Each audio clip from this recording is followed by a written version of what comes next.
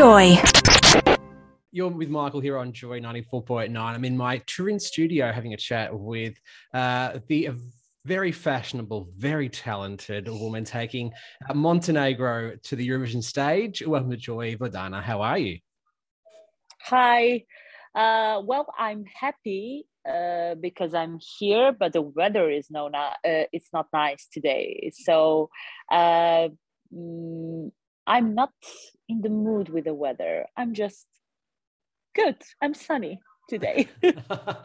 Well, Turin needs a little bit of sun today. It is a disaster outside, but yeah, but it will be disaster for all these days until Tuesday. Exactly. And when the Eurovision starts, the sun is gonna start, but not the kinetic sun. The kinetic sun. Oh my kinetic goodness. sun is dead forever. It is dead. It will not ever be a kinetic sun ever again, ever, anything ever again.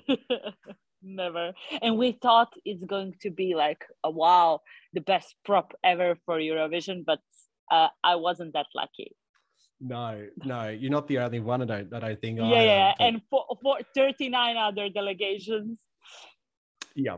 But I have to say that at first my staging wasn't too much connected to the sun. It was in one point, but the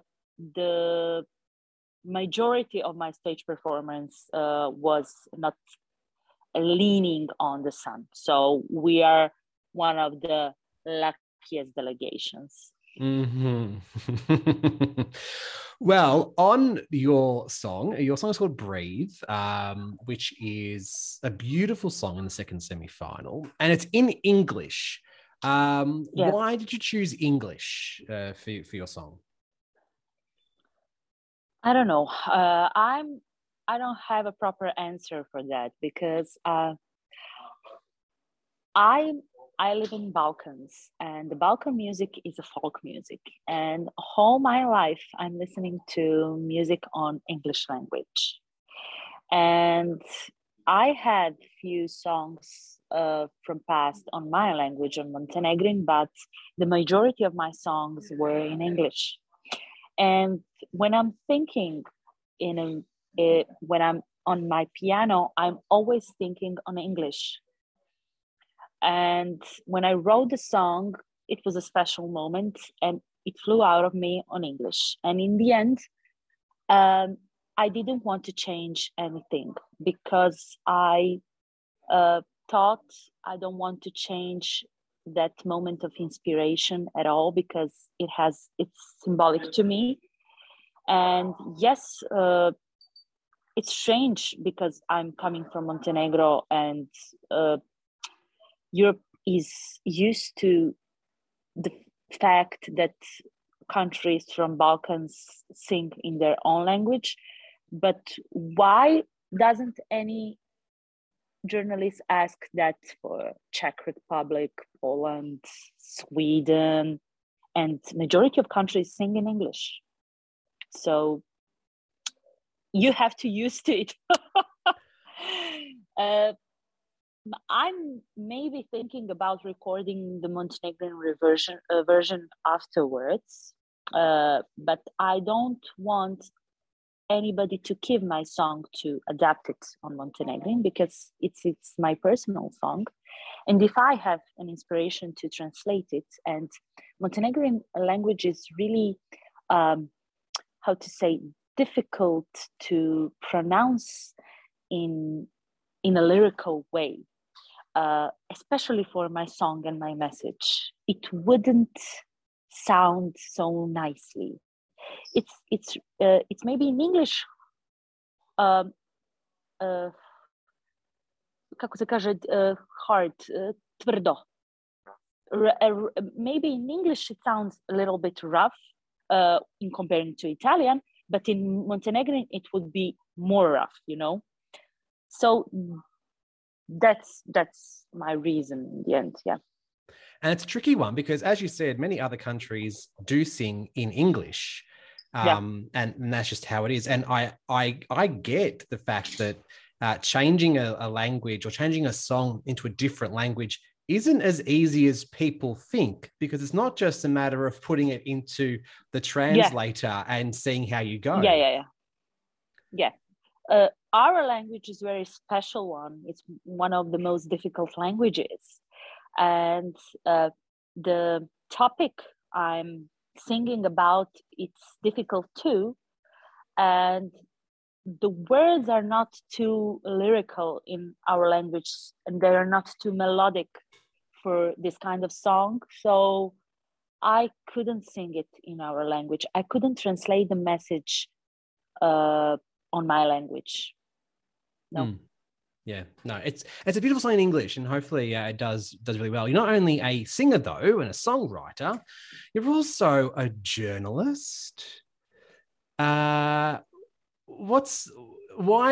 Obviously, you went from knowing music through school and learning about music through school and onto your journalism. You've done a magazine about fashion. You've done all these different things. Which one?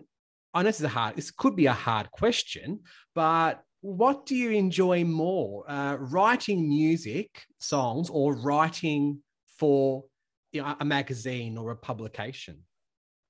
Oh, writing songs, of course, because I think that the biggest talent I have is that musical talent, which I have to be honest, comes from my North Macedonian side, because my mom was from North Macedonia. I'm Macedonia, I call it Macedonia. And in Macedonia, all people are musical, everyone knows to sing and everyone has a talent. And that's my biggest talent. All other, I have different, but I think I'm the best in it. And the part of music in which I enjoy the most is the part of the recording in the studio, not the stage, not the appearances, but the studio. What about the studio part of the process do you like the most? When I'm doing something with a producer, when he's open and we have like all night for ideas and just put in this one, put this, and listening these parts, and there are always changes, and I enjoy this part. You can put something, you can remove something, and I don't know, recording some instruments. I like everything in that process. You have done a lot, and this song, Breathe, is in the second semi-final. So Australians could very well vote for it when they're watching on SBS. What makes this song so special that an Australian watching it at 5:00 in the morning should give you a vote? Are they gonna watch it in 5:00? Is it? Oh, yes. Is Eurovision popular in Australia? I don't know. There's a good amount of people who enjoy it. Yeah. Well, they cannot vote for Sheldon, so they can vote for another ballot. Well, I know that you've been good with that COVID situation in Australia, and I don't know how many people lost their lives in your country, but it's a great number for Montenegrins, for example, and great number for Europe and whole world. It's about more than 6 million, and it's like few countries. It's like few countries in Balkans like disappeared. It's like Croatia, Montenegro, North Macedonia, Serbia.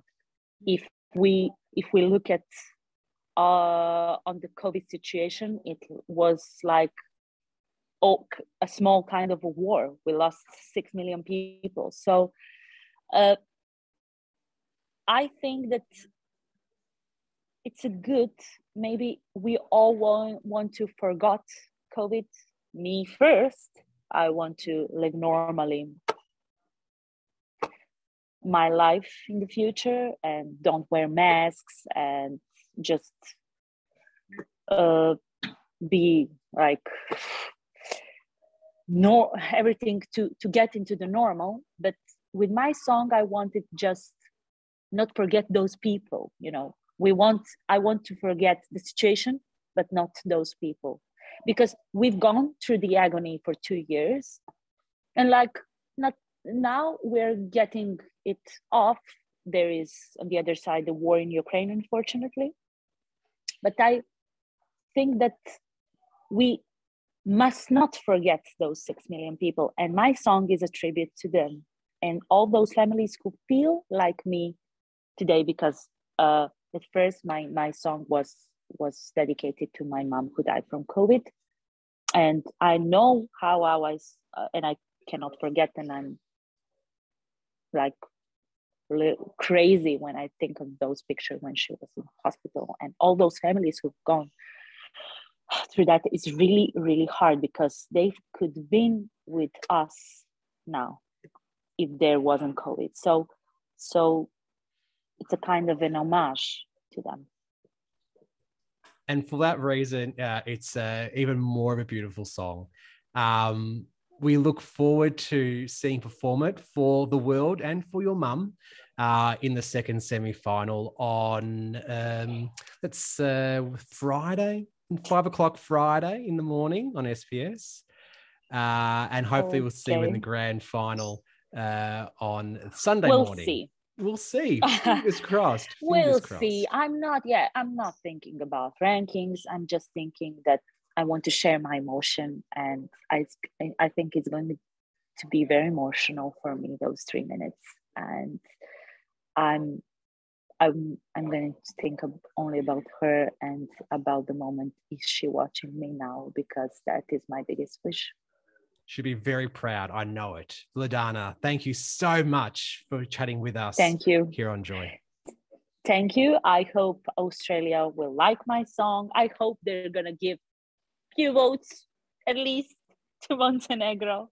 We've not been on Eurovision for 3 years, and we've not entered to final for 8 years. And there are big expectations from my people in my country.